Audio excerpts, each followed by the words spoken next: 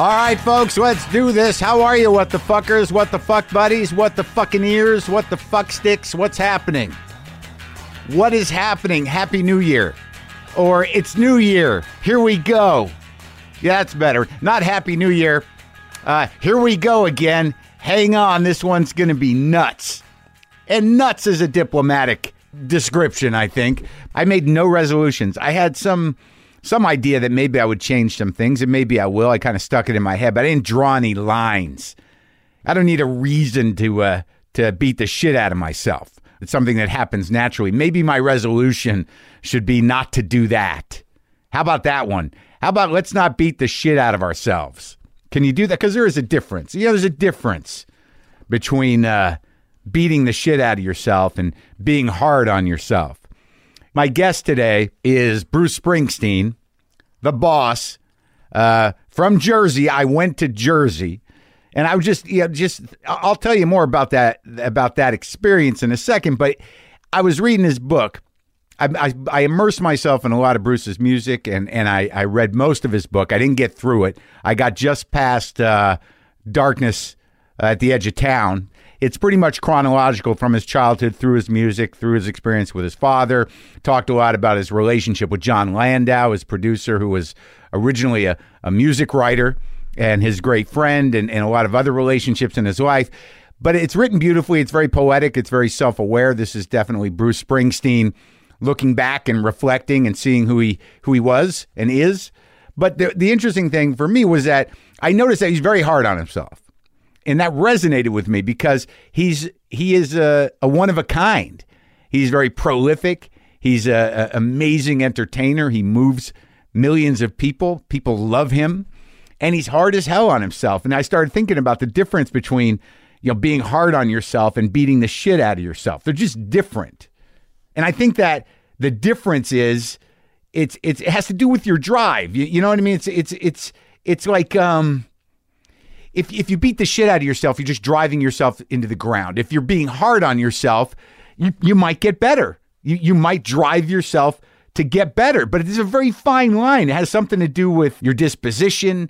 I mean, if you think you suck and you just tell yourself that all the time, I suck, without any, real recourse or without any forward thinking, that's a disposition. I suck. Yeah, I've convinced myself again that I suck. But if you're hard on yourself and you think you're great, you're just not as good as you want to be yet, then you might get better.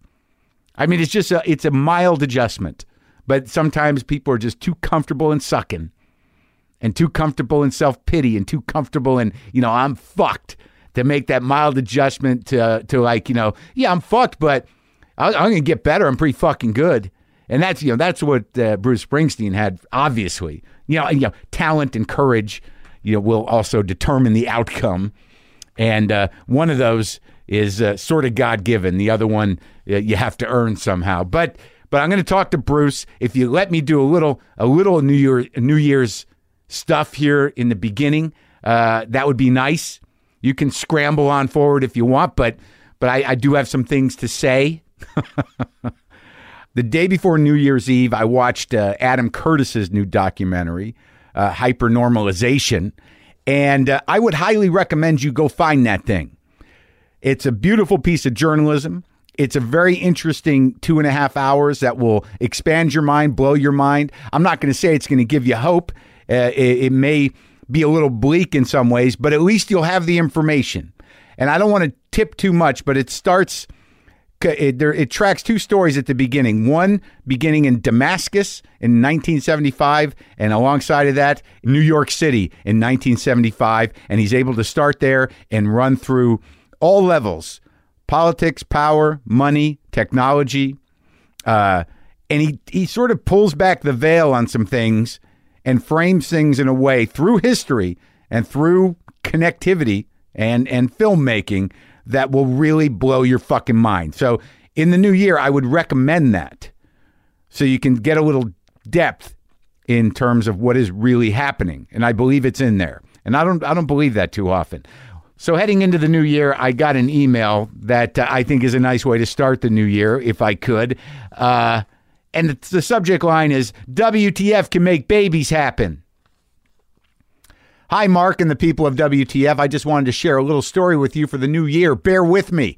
About 5 years ago, I moved from London to Barcelona. I left my friends and my job in my city of 11 years, all for a woman. This might sound like the beginning of one of those stories of woe and heartbreak, which ends with me living on the street in urine-soaked clothes, yelling at strangers and collecting plastic bags, but it isn't. The last 9 months have been pretty wild. My girlfriend got pregnant in the midst of me and my buddy pushing to finish filming on a documentary that we are working on. I left my job and started working for a great company. Meanwhile, my girl's belly grew and grew, and I panicked late at night when no one was around. I read shitty parenting books. I looked for wisdom from fathers and mothers. I walked. I cried at dumb songs and movies. I thought about my ego and being a dad. I felt far away from my family and my friends. So 9 months later, the due date came and went. 2 days, hot bath. 3 days, massage. 4 days, a spicy curry. 5 days, a long walk. 6 days, a fight. We tried everything. On the 7th day, I was doing the dishes and listening to an episode, and I decided on impulse that I would put my headphones on her stomach and let my little girl hear some of your final guitar noodling and a little Boomer Lives. The little bun in the oven kicked up a storm, and a short 20 minutes later, her water broke. The contractions came every 8 minutes, then 6, then 5, then 4, then 3. I ran around like a loon and got everything ready. I pulled up the car, and we left for the hospital. A 24-hour labor marathon, an emergency C-section later, my sweet baby girl, Greta, was brought into the world. I was taken to meet her alone in a little room off the operating theater while my girlfriend was being stitched back together. I left her there, again on impulse, and was just handed my daughter and left alone in a tiny room. She was calm, staring up at me. I had tears streaming down my face. Today I was thinking of your episode with Louis C.K. and how he cried telling the same story. I cried then listening to it, and I cried when it happened to me, and I'm tearing up a little now. Anyway, man, she's beautiful. She's made a shitty year feel like it never happened, and she made this shitty person feel like he can never be shitty again. I've spent Christmas with my girls, and I feel like a new man. I feel like a dad. It's in there, Mark. I highly recommend it. Well, let's not go crazy, pal.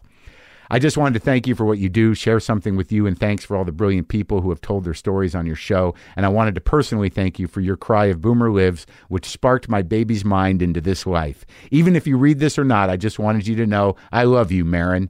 Can't wait for Springsteen. Greta lives. Neil in Barcelona. So Bruce Springsteen. So Brendan and I drive to Jersey. Here's how I come into Bruce. I flew to New York because I had this opportunity to spend an hour with Bruce Springsteen, the boss, a mythic person. He is unto himself. He is the boss. He is Bruce Springsteen. And the funny thing is like, I like Bruce Springsteen, but I'm not crazy. You know, like I'm a fan, but I'm not like, oh God. And that was helpful because I went through most of his catalog, listening to it again, most of it, and really kind of entering the world of Bruce Springsteen at the age I'm at now, 53, getting a new appreciation for things that I was familiar with. I remember when I was a teenager, I had Greetings from Asbury Park.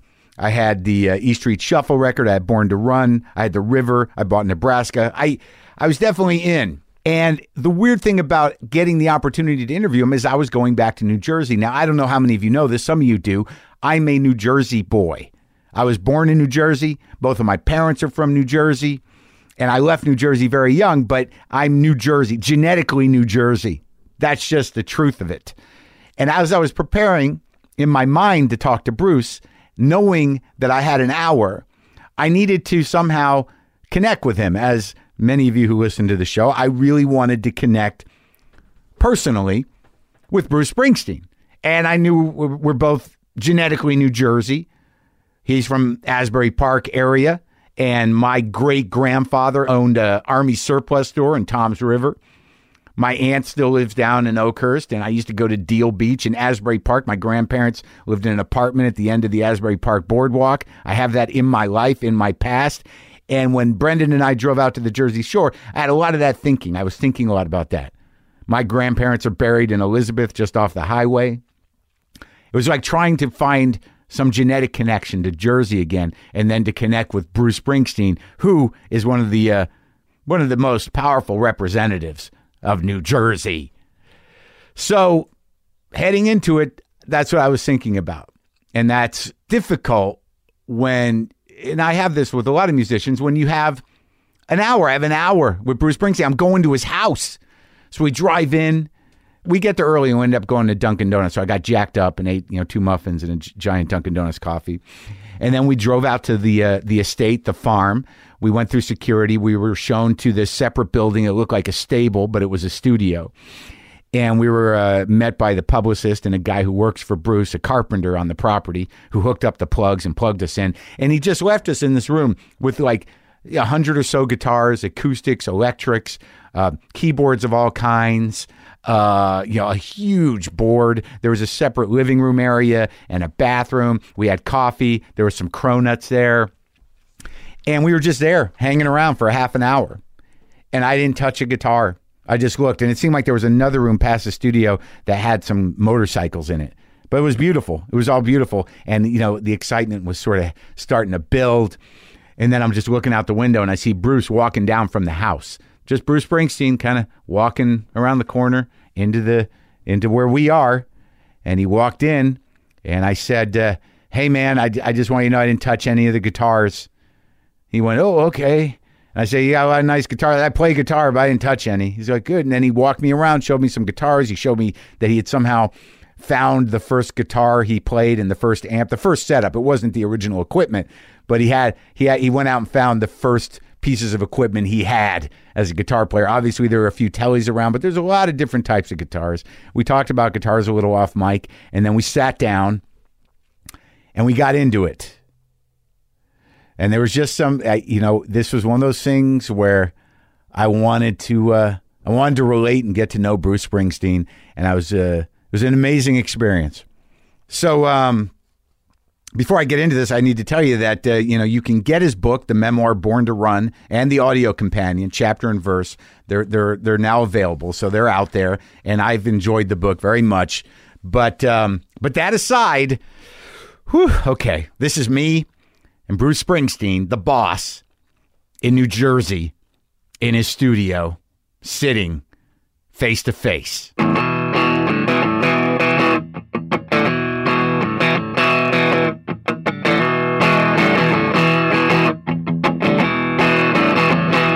I'm using 58s, Shores, Beta 58s. The Shores we used I'm trying to think which the ones we used back in my first band. They didn't have the bulb on the end. They were the straight-ended. Oh, really? They were the high end of what every local rock band used. Right. If you had your Shure mic, you were good. You were good. And a 50-watt amplifier to run your PA. Oh, right. Just like one speaker or two speakers? 2 speakers, 2 column speakers. It's just that, and then the box with the knobs? Yes. Right. On columns. Right. The kind that you'd see at any event. And if you had any sort of echo rigged up, you were way, way, way ahead of the game. Yeah. The raw goods of rock and roll are very simple. Yeah, very simple. You don't need a lot, much of anything. No. You don't need a lot. I read, here's where I'm at. I'll be honest with you, with the book. I just finished Darkness. Okay. So I didn't get to the end. Does it end happy? Is there a happy ending? You'll have to finish it and tell me. You're not clear on it. It's a beautiful book, because I locked into it and I just kept going with it. So now, I feel like I'm in your head, and now I have to get out of your head and into the present here. Okay. Now, when you're sitting around, what are you getting? You're getting ready for Christmas now? Correct. Yeah. So it's nothing but chaos up there in the house? You are correct. My whole family's from Jersey. I never lived here, really, except when I was a little kid. And, in Asbury Park, my grandparents lived in Asbury Park. Down at the end of the boardwalk in that one white building. And there's pictures of me in those boats. The little swan boats. Right. The ones went in a circle. The rides. There was rides there, right? Oh, those boats. Yeah. Oh, yeah. The little circle. Yes. Pretend power boats. That's right. And you remember those? Of course. and then I remember it got real shitty there. But I was thinking about it. It's a weird thing. And I'm just talking for a minute because I talked to my dad because I wanted to track before I came over here. My great-grandfather owned a Army surplus store in Tom's River. Right.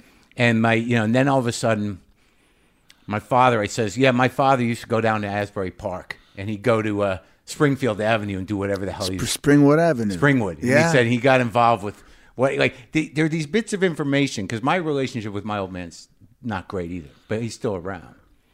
And you get these bits of information about your parents or your grandparents. Yeah. And all of a sudden you're like, holy shit, there's a whole world I didn't fucking understand. That they lived in. Yeah. Well, Springwood Avenue was the spot in town for a long time. Had Fish's clothing store, which was the Superfly store if you were looking for the latest rig. You know?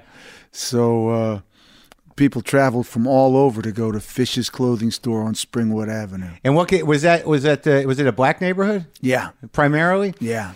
Yeah, it was weird that you get this secret history of your family. Like, I didn't get the feeling that my grandfather was going down there for good reasons. Uh-huh. And I don't know, like, when I read the book, the struggle to become who you are seems to go all the way through it. That's what we're all doing. Right. But you know that feeling when because I identify so strongly with the father stuff, where, you know, you're sort of left on your own to do it. Do you know what I mean? Yeah, that was part of the problem. Yeah. But also part of the solution. In retrospect, do you think, when you think about your old man, are you able now to, and maybe this is too heavy to start out with, but are you able now to see that, like, you know, which parts of him that you got that are good? Of course. Yeah? Yeah. What'd you land on? Well, you look back, you know, he had his own arc. I forget when we were probably having our biggest troubles, I was 16, which would have made him, let me think, 31 or 2. Young. Yeah, you know. So he's a young guy. Right. And he was, you know, still deep into he had his mental issues, and then he was also deep into sorting. He'd never sorted those things out for himself. So, drinking a lot too. You know, the beer. Yeah. The beer, you know. So my folks left me in 1969, which was a little unusual. Usually you leaving them, but they left me in New Jersey in 1969 and went to California. Right. So that sort of left you on your own to continue parenting yourself as best as you could, and you know, your life was yours from that point on. Right. You know, and that suited me. Yeah. You know, it was just one of the things that, for where I was at, I was independent already. I had the band. I had my own little community that I was a part of. I was making a few bucks on the weekends so I could survive, and I was happily independent. Right. So not making a lot of money. No. Right. Of course you're making right. $20. Right. But anybody that couldn't live on $20 or $40 in 1969, having no dependents and right. no, you know, anybody could do that. You right. know? So it was a different time. Yeah. I mean, you ate for, you know, $3 a day, right. $4 a day was yeah. all you needed to eat. So yeah. it was just enough money to get by and have a good time on. And when you started playing rock and roll, when you started playing, like when you decided that was going to be it, what's sort of fascinating about me, this stuff, you know, after listening to your music my whole life, that you always had this sort of this working ethic about that it wasn't going to come easy ever. Right. Right. And that you know, maybe you in particular, I don't know how other people do it, we're going to have to, you know, work twice as hard as anybody else. Well, as long as you didn't expect it to come easy, you were fine, you know. And also, the work was a part of a project of self-realization. Yeah. That everybody has to go through in those early periods of their youth, through their 20s and into their 30s. Yeah. So I had a tool that assisted me in doing that. You know, it was the collecting of my thoughts in song, and the measuring of my progress through music. Yeah. Not necessarily through success. Right. But through the music itself. Is it getting better? Am I getting better? Am I becoming more realized as a musician, and then therefore hopefully as a human being? And so I had this whole project that I was working on from when I was really 14 years old, that I was deeply, deeply, deeply involved in, that was giving my life a course to follow, a center, a meaning, joy, fun. And I was sort of merrily just working in the coal mine, Right. And I didn't have a problem with that. As I got older, and I listened to the radio and started to think, well, gee, I'm as good as a lot of those guys. Yeah. Why am I undiscovered? Which, of course, there were a lot of reasons. In those days, you might as well have been in Egypt as be in New Jersey. Right, yeah. People it was the localism of the music scenes in those days was all. So no one came down from New York. Yeah, let's go discover somebody in Asbury Park. Not going to happen. No, let's take our A&R guys down to the Jersey Shore and see who's fabulous down there. Yeah. No, that wasn't going to occur. And it was all cover bands too. You said that there was a lot of R&B stuff, but it was not a lot of original music. No, it was all your sort of cover bands that worked all the shore clubs. Yeah. Because the Shore was sort of a faux Fort Lauderdale at the time. Right. And so as I say in the book, we had to dig out a little bar that was doing no business. Right. Asked the guy if we could play for $1 at the door. The Student Prince bar? Yeah. And go to work to there. Jam. Yeah, go to work there. Now, when you were going through all this, the one thing, getting back to that idea that it seems to me that, from the small bits and pieces that you talk about your family, or there's a lot about your family, but those moments with your old man, it seemed like he had a lot of fuck you attitude to him. Well, I mean, just about the this and the that, things that outside of him.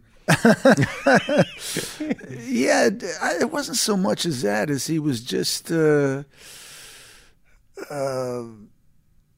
he was just lost within himself. You know, like the project that I'm describing was one that he never undertook. Yeah, and if you don't undertake that project, you're lost in the wilderness at a certain age, you know?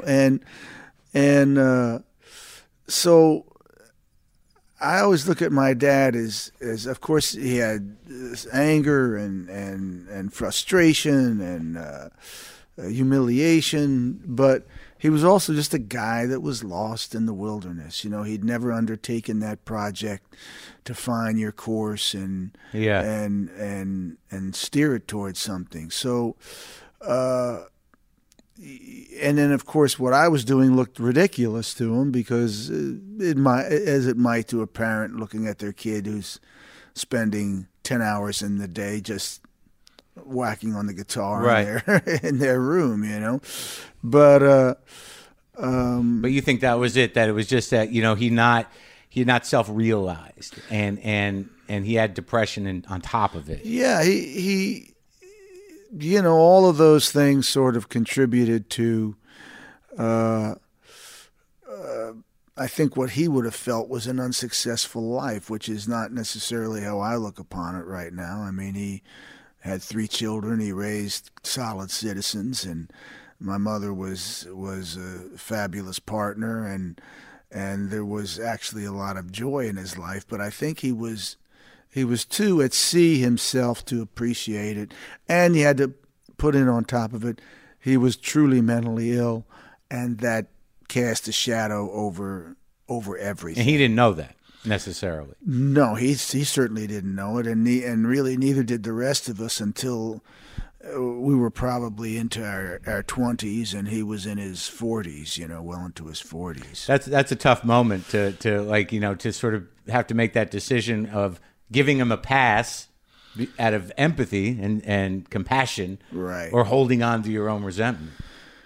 Yeah, well, at some point, I was never much a believer in holding deep grudges for the most part, and most part, and he's, your parents are someone you love them regardless. Yeah. So I was just more interested in who he was, what that had to do with me, and also how I could be of service and helpful once I realized that I was going to be the parent and he was going to be the child. Did that happen? Yeah, it happened when he got very ill and he needed to be taken care of. And my mother had a limit because of her relationship with him, was limited as to how disciplined she could be with him. So it kind of fell on me to get to California, and I had to get him medicated, and I had to get him to the doctors, all of which he resisted doing. But he became a danger to himself and to others. And so... What was it? Huh? Was it Alzheimer's or? No. It was just paranoid schizophrenic is what they called it at the time. Is that what the diagnosis ended up being? Yeah. Really? And so it was pretty intense because you're hearing voices and you're becoming very manic. Mm-hmm. You're going for days without sleep, and he engaged in very manic behavior. And at some point, he became a risk to himself and to my mom and to the citizenry at large. So I had to go out and try to assist him in getting better, which we were able to do after quite a big battle. So getting him kind of locked up and medicated, then taken out. Yeah, he had to get treatment. And the correct medication, and it improved his life greatly towards the last 15, 20 years of his life. Wow. Well, that must be an amazing feeling as a son to be able to show up for that. Yeah, it was. It was bittersweet. It was good, and to see him improve and enjoy his family. And he was never going to be normal. He wasn't going to be a normal father. You weren't going to get... I'm proud of you, son. Yeah, you weren't going to, get too much of that. So you had to accept that fact and, take things for what they were and enjoy what you could get and not... And at some point, you obviously lose your anger about the rest because you see this was somebody who had to struggle very difficultly. Yeah, losing anger is it's sort of a weird thing because it's a choice, yet when you're in it, it doesn't feel like you have a choice.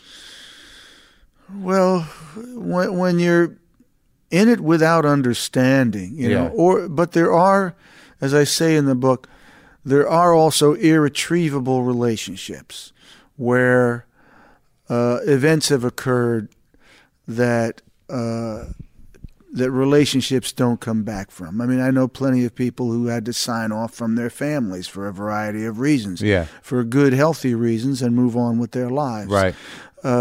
So that can happen too. Yeah. But if the relationships are retrievable, and I felt like mine was, then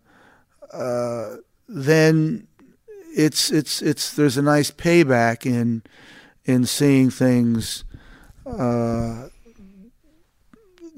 closer and become a little more healthy. To let go a little bit. And let go of look back on your anger as a part of youthful misunderstandings and of course you had your reasons and there was bad behavior.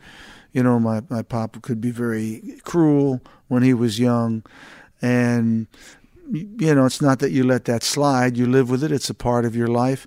And if you're lucky, it's fuel for the fire. I mean, people don't end up in my circumstance who generally had these very placid, loving, very happy, fulfilled lives. It's not how you become a rock and roll star.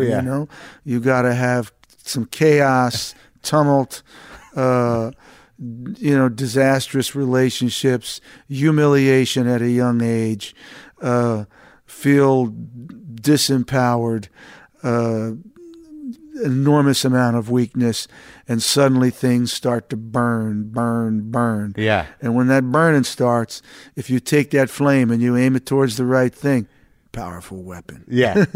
And a powerful gift.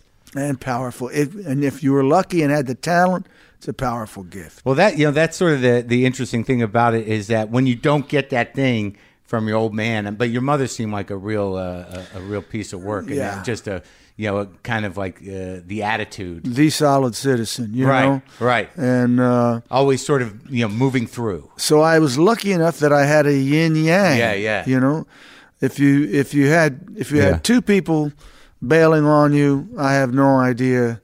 You could get so lost. But my mother was the opposite. She was the essence of consistency, the essence of unconditional love,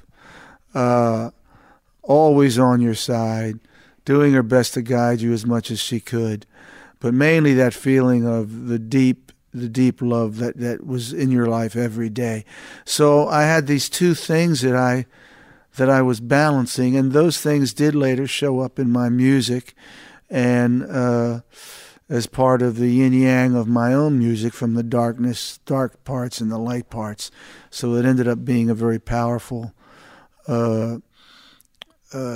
balance that I grew up with. And it's also interesting to have to reckon with the fact that like they're going to stay together. That the yin and yang, like there's several points in the book where they're sort of like, she couldn't leave him, he wasn't going to leave, right? Because it was the responsibility of the situation, which I imagine had something to do with commitment and faith and maybe some religion. Yeah, it wasn't the day of divorce or an easy out on things. My mother came from a divorced family, and I think she decided that was never going to happen to her. Yeah, no matter what. No matter what. And my father provided... one of the things he did provide was a man that wasn't going to go anywhere. He was literally not out of the house. Yeah, they were stuck together forever and for good, and so I had to address them both as a couple. I always had to deal with them as a couple and deal with both sides of the coin. Yeah, it's hard to figure out. I would imagine the justice of that. That how do you you're in it, and your dad's being abusive, and your mom's, doing whatever she does, and you've got to just deal with it.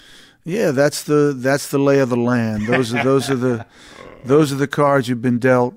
And when you're young, they're impossible to understand. How could you live in a house where there was so much kindness and great cruelty? Yeah. It was very, very difficult to understand those things, and it set you very on edge. You had your own little local minefield that you had to walk every single day, which caused a great deal of anxiety and neuroticism in me. Right. You were always on edge. You were always waiting for, you had this one great thing, but then you were always waiting for the other shoe to drop.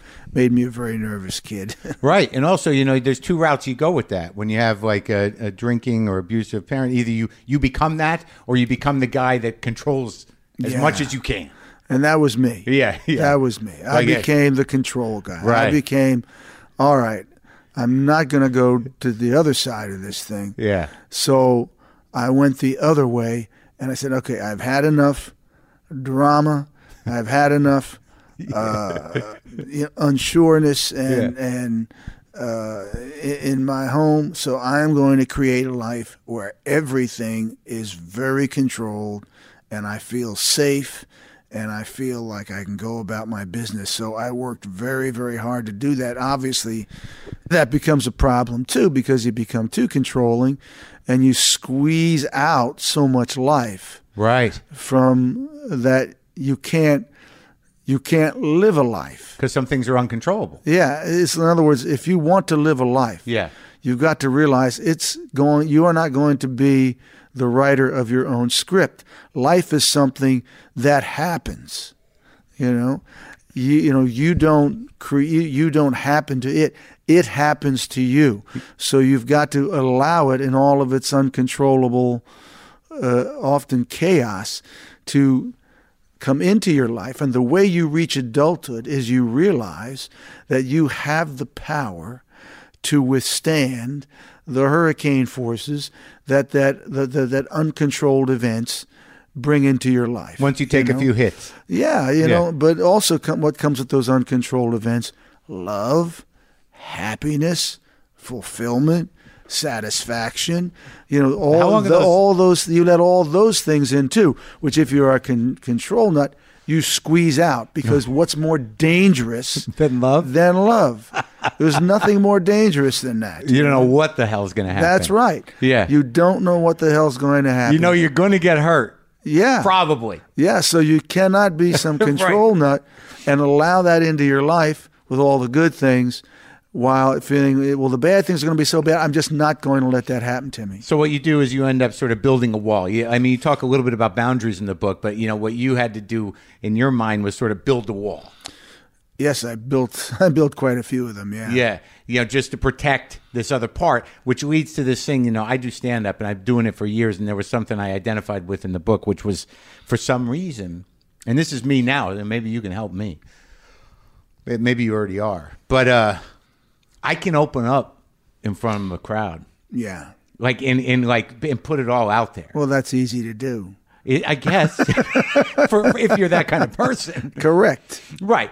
But like when I get home or when I'm in a relationship, you know, I'm like, what do you want? Yeah. What's happening? Well, there's certain kinds of people, you know, that only feel at home in a crowd. And performing for them. Because you have control, number one. You have tremendous control. Tremendous control. Everybody's listening to you. That's Isn't that great? but what about those times though? You know, like, you know, I don't know if you ever did it, but like it seems like that you really kind of had a practical way of addressing fear. You know, heading into things like you didn't want it. I have to assume it was there, but somehow, of course, right. But did you ever have those nights where, you know, you that one place where you have control, you go up? And it's like, listen, I mean, I know you talk about one gig in London. Yeah, of course. But your desperation has to be greater than your fear. You know, your desperation, your hunger, your desires, your ego, your ambition has to be greater than your fear of complete humiliation. And so as long as you have that equation correctly balanced, you're going out there, my friend, no matter what happens. Because you have to. Yeah, but it's like, it's funny though, because like there was an interesting, you know, realization that you had, and I assume a lot of this stuff in the book, it's you thinking about this stuff. Like I have to assume that some of the stuff you write in the book about the past is you now going like, oh yeah, well now that I know this, of course, that's what I was doing. Of course. But back then you're like, who knows? Yeah, I'm just going. All of this stuff is inside me, right? Working its magic. Yeah. And I'm just following it, and I'm stumbling out on stage because I have to. I'm not sure why I have to at the time. And then I'm just, you know, exploding and letting things take their course. But those nights where it's like that, you didn't get the love you needed out there, that's bad. Well, I mean, it's a bad because feeling. that means there ain't no love nowhere. You know, that's why those nights are bad. Yeah. If you've squeezed all the rest out of your daily life and then you're not getting it there, there ain't no love nowhere, my friend. It's a lonely world when that happens. And you went through months like that. Well, sure. I mean, now most of the time, you know, not about the crowds, but where you were out in the exile in a way. You know, I went through that for years, you know, years and years, you know, in my real life. Yeah. You know. Yeah. But, you know, I always fell back on my pretend life where I got to pretend I was Bruce Springsteen. And I always had that to fall back on for 3 or 4 hours a night, you know. Right. Yeah, when things get real dark, it's sort of like, let's do the show. Yeah. At least that's something that I know where the fuck I am, you right? know? Yeah. Let's just do the show. Yeah. I'm safe there. I know what's going on. I know what's expected of me. I have no problem busting my ass to deliver it. And at the end of the evening, I can go home and put my head to sleep on my pillow in a short moment of peace. I did it. I did it. And then you wake up. And hell starts all over again. But yeah, you just sort of like, that elation, that victory. And then you just wake up and it's like, oh, fuck. That's right. Now what? I'm back. I'm back in the real world. No more cape. I don't got my superhero outfit on anymore. That's right. So, is that where, I mean, that real world thing and the difference between the two, I mean, how difficult did that get for you on a day-to-day basis? Well, when you're young, it's not that different. When you're 25, you're sleeping in the beach or on some floor. Life is grand, and you don't have that much off time because you're touring constantly, and you don't think anything's wrong. You have girlfriends; they're kind of coming and they're going, and that's kind of natural. That's the way life is nowadays. When you get to be 35 and 32, something starts creeping in, that's telling you, well, you've had enough of you've done enough of sort of the coming and going to realize something's broke. Oh, yeah? Something's broke. Like that shit ain't working. Yeah, so something's wrong, either with me or with the people I'm choosing, or just there's something broke in the machine. So you start to realize that starts to creep into you when you're own. People always talk about women have a body clock, but I think that men have one too. And when they get into that early 30s and mid 30s, you start thinking about, okay, where's the rest of my life? Right. Where is I'm a success. Why am I sitting here in this void? Yeah, where's the rest of my life, And why don't I have one? I mean, shouldn't I have one? Isn't, I worked for it. Haven't I figured out all the Haven't I figured out all the big problems, I got all the answers. Yeah, and that's when you realize when it finally lands on you, you realize, oh my God, I'm back to zero in this area, and this area has nothing to do with the craft that I have, with this fortress I have built for myself for 30-some years. In this other area, I'm completely naked in the desert. There is no fortress. Right. It doesn't exist. Right. And so suddenly when you realize that, you realize how adrift you are, and you realize that life plays a nasty little joke on you, and that you can become quite mature and quite successful and quite developed in one area and be completely retarded in another part of your personality. Did you find that was, because I've dealt with some of that, but you seem to have dealt with it in your 30s. I'm just feeling that now. Oh, boy. Because I didn't get successful until I was in my 40s. Right. So the feeling of getting that thing shored up, I'm going to be okay there. Right. Took me a lot longer. Right. So now I'm sort of well, that's okay. And I thought that would answer a lot of questions. But then you're like, well, you think it's going to answer all your questions. Well, you'd be okay, at least. How can you not feel good? Yeah. And then you're not. And then, then I start to realize, because, my father's got bipolar, and I got some of that in my family. But with me, I was so anxious and shit. What I realized was I didn't trust anybody.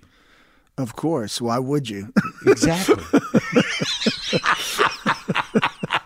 And then, it's so how you're not going to let anybody in. That's right. So all this stuff, no matter how many people you got around, the band, the women, whoever, you're still alone.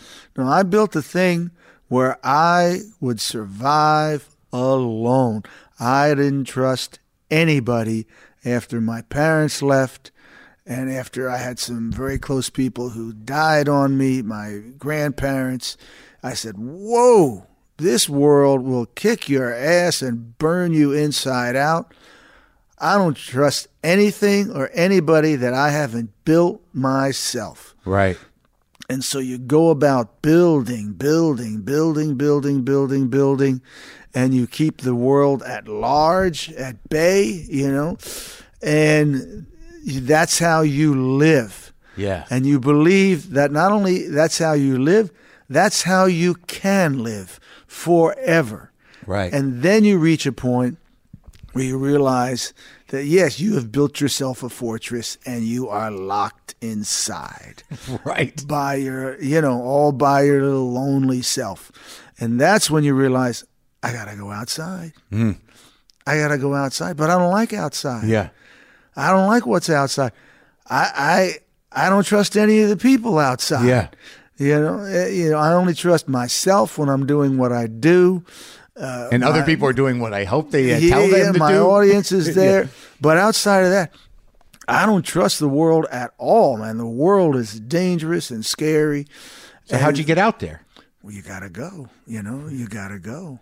Well, I mean, when like in the music, because when I'm talking to you, face to face, I can hear and I can hear through the work the resolution of those problems intellectually and emotionally. But I put all of these things, I got to a point where I hit a wall and I realized, man, I am locked inside this thing. What year was that? Like what were you doing creatively? I wrote Nebraska, and I took this trip across the country that I mentioned in the book. Yeah. And during that trip, I felt so alienated from everything that I was coming in contact with that when I hit the West Coast, where I had bought myself a small home, and I realized I can't live here. This isn't New Jersey. And this little house is closing me in. Oh, really? Get me back on the road. Yeah. But I realized that if I got back on the road, I was just going to bounce back to the East Coast and feel the same way and bounce back again. I realized I'd run out of my options. All my rock and roll medications had come to a point where, okay, that part of your life where all those things worked for you and you thought you were okay is over now. It's over. You're never going to feel that those things can make you feel completely all right again. So like Nebraska was almost a cry for help in a way. It's over. It's over. Yeah. It was over then, And so now you're going, oh my God, I got to go out. And that was when I got into the analysis, because I didn't have a key or a clue as to how to put my foot in the real world. I was 30-some years old and still doing every deal I had was in pure cash. I didn't have a checkbook. I didn't have a credit card.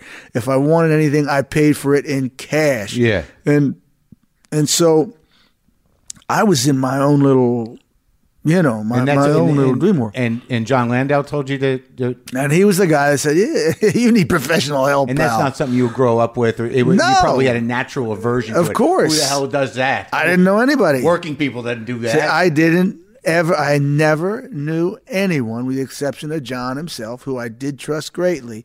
But with the exception of John, I never knew anyone who had anything like that. And I grew up around sick people.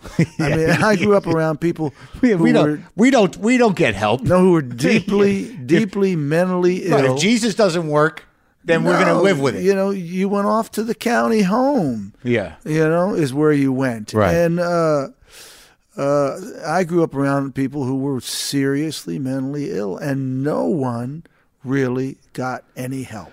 So this was a revolution for me, but it was the thing that worked. I went in and I a lot of the things we're talking about, I gave a name to. You got tools. Yeah, and I said, okay, I got it. This is all this playing. This is just this. It's not everything. Compartmentalizing. Yeah, everything is still waiting for me. Right. But to get to everything, I got to go out where everything is. Yeah. And I don't like to do that. Everything being life, love, children. The world at large, children, and to go out there, I got to go out there where life and the world is going to happen to me. But that's an interesting thing to me, because like now if I really think about the music and I think about that relationship that you have with your audience, a very specific audience in a way. They love you, and they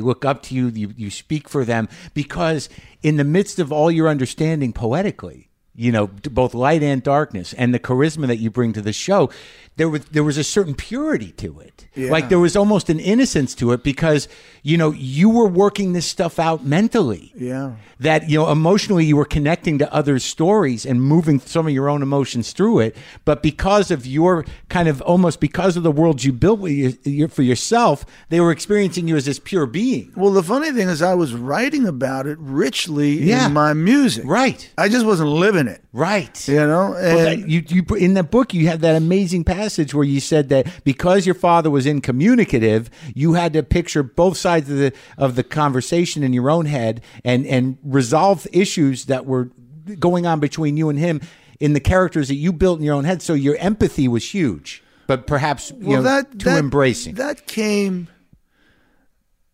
Part of that is I always believe it's a genetic predisposition to being a certain kind of person. My mother was extremely sensitive. We had a lot of empaths on her side of the family, and I got dealt those cards, which were very helpful when it comes to watching and writing music and experiencing life in other people's shoes and putting yourself in other people's places. It's a great way to work, not always the best way to live. But because you get crushed. Yeah, you get crushed, And so you got to learn then you have to learn how to do that and be that person, while at the same time putting up some very sane, where you need to put up some very sane and protective boundaries, right? So you don't get taken advantage of, which you were at times, many times. Yeah, and so I had to learn, I got it. I'm really in control here, but I'm kind of a sucker for all these other things. That's it. When they come my way. You're a Marc. I'm a Marc for all these other things. I had a classic thing happen to me in New York City where I got caught in a classic New York City con game. No kid, 3-card money. No. Oh, wait. Guy came up to me on the street. Yeah. This is when you were Bruce Springsteen? Yeah. Okay.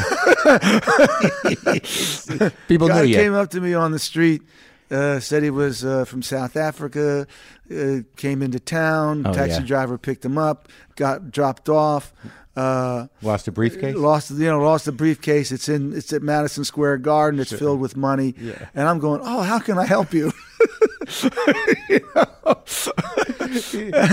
And this leads to a variety of other circumstances where I finally end up on a street corner, and a guy who says, I've got a gun in my pocket, because I finally realized I'm caught in something here. Yeah. It's not bogus. Yeah. And I end up walking away anyway. But I said, hey, why am I the guy that out of the thousands of people on the street that day, somebody looked at me and said, that's my man. Yeah. Yeah. Yeah. I know that feeling. That's my man. And I said, okay, I'm putting something out here that's great sometimes, but not so good in everyday life. That's a tough realization. It was. I had to realize, whoa. Yeah, because then you got to learn how to look hard. I'm kind of stupid this way. I don't know what it is, because it's like, either you got that. It's like William Burroughs said, you can't hide the Marc inside. No, you can't. You can't. Right. And it took me a long time to realize that a part of me was that person, and then to start to build the boundaries that not only were good for me, but were good for the people that were around me, because I wasn't doing them any service either, Mm-hmm. And that was kind of the beginning. It was an adult thing to do. Well, you got to learn how to go no, I can't. No, you got to learn. You got to learn the no word. Yeah. No, yeah. Can't do it. Yeah, to your friends or to people that are you got to learn how to say no, I can't. And for me, that was really hard, because I'd heard no, I can't so often when I was a child. I said, I'm not going to say no to anybody. When I grow up, I'm not going. Yeah, I'm going to give it all away. Yeah, I'm not going. I'm going to give everything away. And so, and you trusted people stupidly. Yeah, completely. Yeah, completely. I both was somebody who didn't trust anyone, and trusted everyone at the same time when I went outside. Well, you trusted your creative vision, you know. So like that ego you're talking about, which I can kind of identify with in the sense that sort of like, I'm going to be big, you know, I'm going to do it my way. Yeah, and also I idealized people in my songs, and so I then projected that onto, you know, just whoever I met. You know, sure, right. Which I made this guy up. I wrote this guy. Yeah, which plenty of times worked out great, but sometimes not so great. But right, but the stubbornness really, like, there's some points in your career where you were like, you know, this is the my way thing served you, you know, greatly. Yeah, and that, you know, you fought the good fights for your creative vision that eventually paid off. Yeah, but it was a hard time. Yeah. There was one bit in the book that like struck me just because of what we're living through now. There was a moment in the book where you talked about the high school principal encouraging you had the rah-rahs and the greasers and then the meatheads. But, you know, there was this was a high school thought. But, you know, when you were a long hair and you were going to go to graduation, that he subtly encouraged anybody to get you in line. Yeah. You know, which we now have a president-elect. He's that high school principal. Yeah, the guy who's going to sick the bad guys on you. Like, I can't do it myself, but I'm not saying you should. Somebody knocked that guy in the face. Right. That's scary. Not me, but somebody do it. I'll pay the bill. I'm not even going to tell you to do it. I'm just saying it wouldn't bother me if you did. Exactly. And that's, you know, it's like when I think about, I don't know, are you scared now? Yeah. Yeah, of course. How could you not be? Right. Is this? Have you felt this fear before? No. Right. I felt disgust before. Right. But never the kind of fear that you feel now. Right. It's simply the fear of, is someone simply competent enough to do this particular job? Right. Forget about where they are ideologically. Right. Do they simply have the pure competence? Right.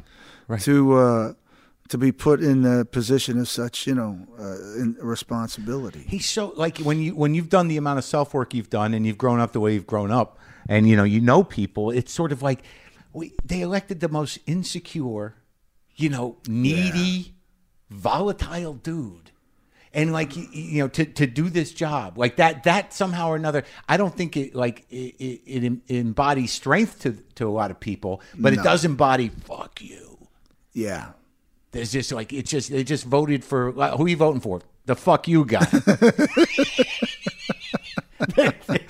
That happened. Yeah, that happened. Yeah. And you know, like in like, so I started thinking about like this weird thing about the themes of your music and the people that you empower and empathize for, people in your life, your younger sister who live working class life. Of course. And times are tough, but you know that shift, and I think you might have suggested it in the book a little bit, that the strength that comes through faith or determination to deal with adversity is that's a celebration of the American spirit. But once adversity tips into hopelessness, however that looks, and you've written those characters too, you know, and they've acted, you know, sometimes badly, but when the hopelessness, you know, has no place to go. This is where we're at. You're right. So how do you, like, where's your empathy around that? You know, I know people that voted for him. You live in New Jersey. You probably know a few. Of course. And then you have that moment where you're like, well, who the fuck are you? Who are you? I thought I knew you. Yeah. I mean, I understand how he got elected. Yeah. You know, and I think if you were affected deeply by the deindustrialization and globalization and the technological advances, and you have been left behind, that somebody comes along and tells you, I'm going to bring all the jobs back. Don't worry about it. They're all coming back, you know. And you're concerned about America changing, the browning of America. I'm going to build a wall. You're worried about ISIS? I got a secret plan to defeat ISIS. Don't worry about that. You're worried about terrorism in the United States? I'm going to register the Muslims and we're going to ban. I mean, these are all very simplistic, but very powerful and simple ideas. I mean, they're lies. They can't occur, you know, but if they do occur, they can't lead to a better place. Yeah. But if you've struggled for the past 30 or 40 years, and this has been the very themes of much of my creative life for all those years, somebody comes along and offers you something else, particularly after you feel you've been failed by the two parties, that it's a compelling choice, and it just appeals to your worst angels. And under certain circumstances, enough people went there. Not a majority of the people, but enough. And what's your biggest fear of it as we enter it? I suppose would be that a lot of the worst things and the worst aspects of what he appealed to comes to fruition. When you let that genie out of the bottle, bigotry, racism, when you let those things out of the bottle, intolerance, they don't go back in the bottle that easily, if they go back in at all. Right. Whether it's a rise in hate crimes, people feeling they have license to speak and behave in ways that previously were considered un-American and are un-American.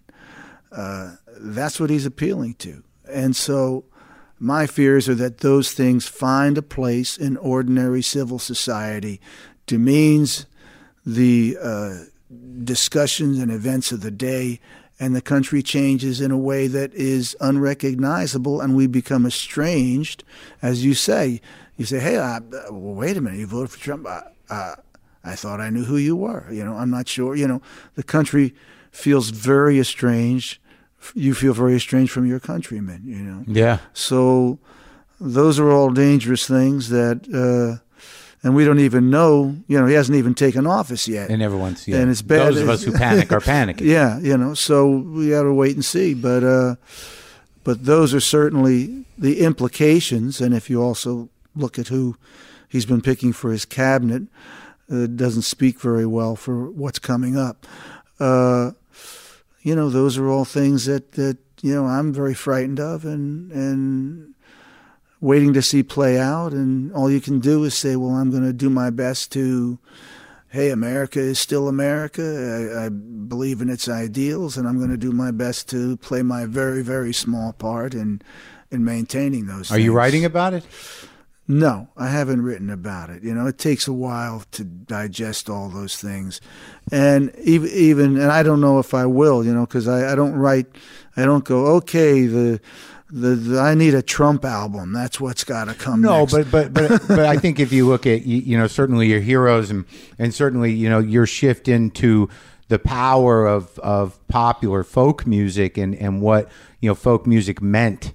Like, it's interesting. Well, I've got a lot of songs that are about it right now. I know. They're all there. That's done. Yeah, they're there. Yeah. They're kind of there already. And if I work from the inside out. In other words, I'm inspired by something internally, and I make a record based on what I can write about at a given moment. Sometimes it ends up being topical. Sometimes it doesn't. But we've got a good arsenal of material right now that we can go out and sort of put in service of. It's interesting when you write in the book about that there was an intimacy to the business, whether it was broken or corrupt or whatever, but where you had relationships with DJs, where an article in the press could make a difference, where a song, when you think about Woody Guthrie or you think about the power of that music in those circles, how it could convey a message of unity. And I think a lot of what you talk about, in your experience with your fans and what music does is that there is a community. What's scary now, and I think you kind of point your finger on it a little bit, is that it's so fragmented that there's now, you can pick a world to live in that's not the real world. It's as they say, it's your little bubble, Yeah.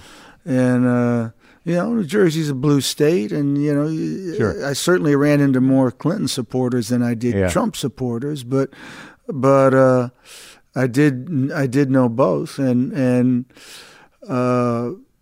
I think if there's a benefit to what's occurred, and this was a little similar after the O.J. verdict, was that people realized, whoa, there are some other Americans that are my countrymen that I'm not sure I know who they are. So the answer is not to pull back into your little box, but the answer is, well, let's find out. You know? One way or the other. You know, and we're going to find out. There's plenty of good, solid folks that voted for Donald Trump. Right. You know, as well as people who had other agendas. But you know, to know that you've got to know some. You know, and I think what it is, a little bit, is just this idea of change. You know, that whatever they were afraid of, they voted their fear. Yeah. But the thing that's American that is sort of unnerving a little bit is that sort of like, it'll be all right. It's going to work itself out. And then me, and I don't know about you, but there's part of me that's like, I don't know. I hope so. Yeah. You know what I mean? Like it's shaking the faith. Of course. You know? So we'll see. Yeah, that's it. That's all we can say right now. Yeah. And what have you done differently to finish up here? Like, you know, because I know, like, I don't have kids. Like I don't, I've been married a couple of times and didn't have any kids. You can do that if you really focus on it. It's incredible. You can put your mind to it. Like, you're like, I can fuck up a relationship. I could be with a woman who wants kids. I'm not going to have kids. Right? But you somehow, you know, I guess through self-work and through, you know, whatever you had to do to get your darkness in place, you know, we're able to rise up. Like there's that moment after darkness where you said, like, all right, you know, Born to Run's about freedom in that way, selfish freedom. And then there's responsibility. And somehow or another, you've put yourself together enough. Well, there's license and there's freedom, and those two things are very different. That's right. I always say license is to freedom as masturbation is to real sex. It's not bad, but it's not the real thing. But like you talk a lot about manhood. It seems like you've manned up and you've become a decent. You're always a decent guy, but you're a good father. And how did you do it differently? How conscious are you? I think you have to believe in the things that you don't know. You know, most people, the things they don't know, they don't believe exists very often, you know? Yeah. So you have to sort of believe in the things that you don't know. Know that they're there. Know that they're an important part of a full life. And then you have to go out and you have to find a process in which you come to know those things, whether they're appealing things about yourself or whether they're not. Usually you've got to go out and learn about all the ugly things about yourself and all the mistaken things that you've done to construct a responsible version. Yeah, you know, you've got to go out and sort of learn those things and incorporate them into your life. In doing so, you learn a lot of forgiveness. You learn, your tolerance increases tremendously, and you learn a lot about the way life happens to you, as I say. And you've got to prepare yourself for good things that come in your life and also the bad things that come when you open yourself up to the world at large. And so that was the biggest change that happened in my 30s that I had to make. It was like going back to learning my first chord on the guitar. I had to learn the first chord on myself and build it just the same way I built the craft of playing and singing, slowly, step by step, angry, sometimes joyful, until finally I was able to put together a me that other people, once they got to know me, would be able to stand, you know. And then once I was able to do that, then your kids come along and you have a wife and a relationship and you do your best to try and not fuck those things up as you go, which is not easy to do. But suddenly you wake up one morning and there's a life there, So and a lot of it's not in your control. Most of it, some of it is, but a lot of it is not. And you're okay with that. And you got to be okay with it. and got to have a little faith. That's right. Yeah. That's right. Thanks for talking, Bruce. My pleasure, man. Thanks a lot.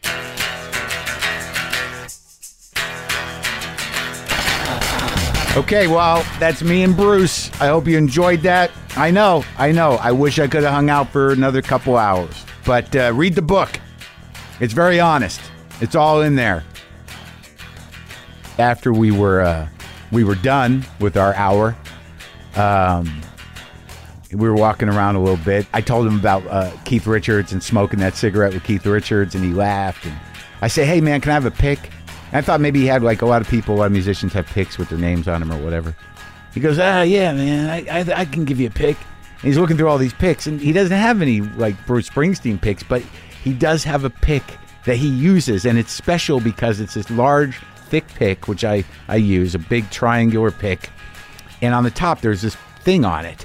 And it's a piece of sandpaper. He has his guitar tech, or his guy. He puts sandpaper, taped sandpaper, on the top of these picks so Bruce doesn't lose them because his hands get sweaty. And they'll slip out of his hands. So I've got a sandpapered Springsteen pick that I will cherish along with this conversation. So, all right. I got to play a little guitar now, but, you can split if you want. Happy New Year.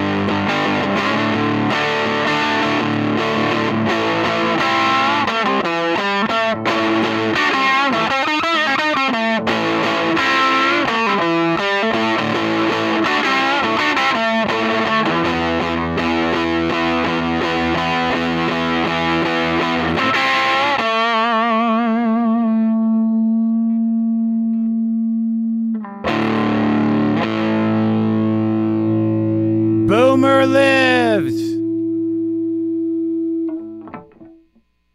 Boomer lives. Happy New Year.